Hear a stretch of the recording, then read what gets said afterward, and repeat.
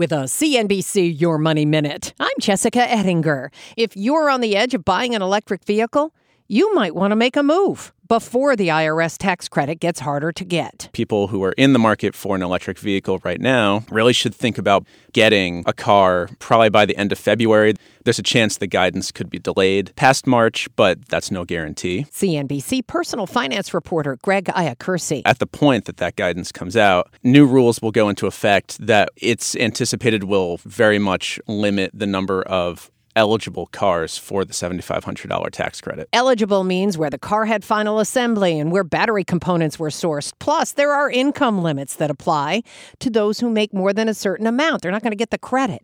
If there's an EV you want, grab the VIN and hit the U.S. Department of Energy website to learn if it qualifies for tax breaks. Take a look at Greg's full report at CNBC.com.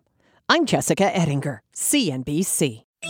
CNBC has quick and easy to understand business news updates at the open, midday, and close every weekday. Markets, money, and more from Wall Street to Main Street. I'm CNBC's Jessica Ettinger. Follow and listen to CNBC Business News Updates wherever you get your podcasts.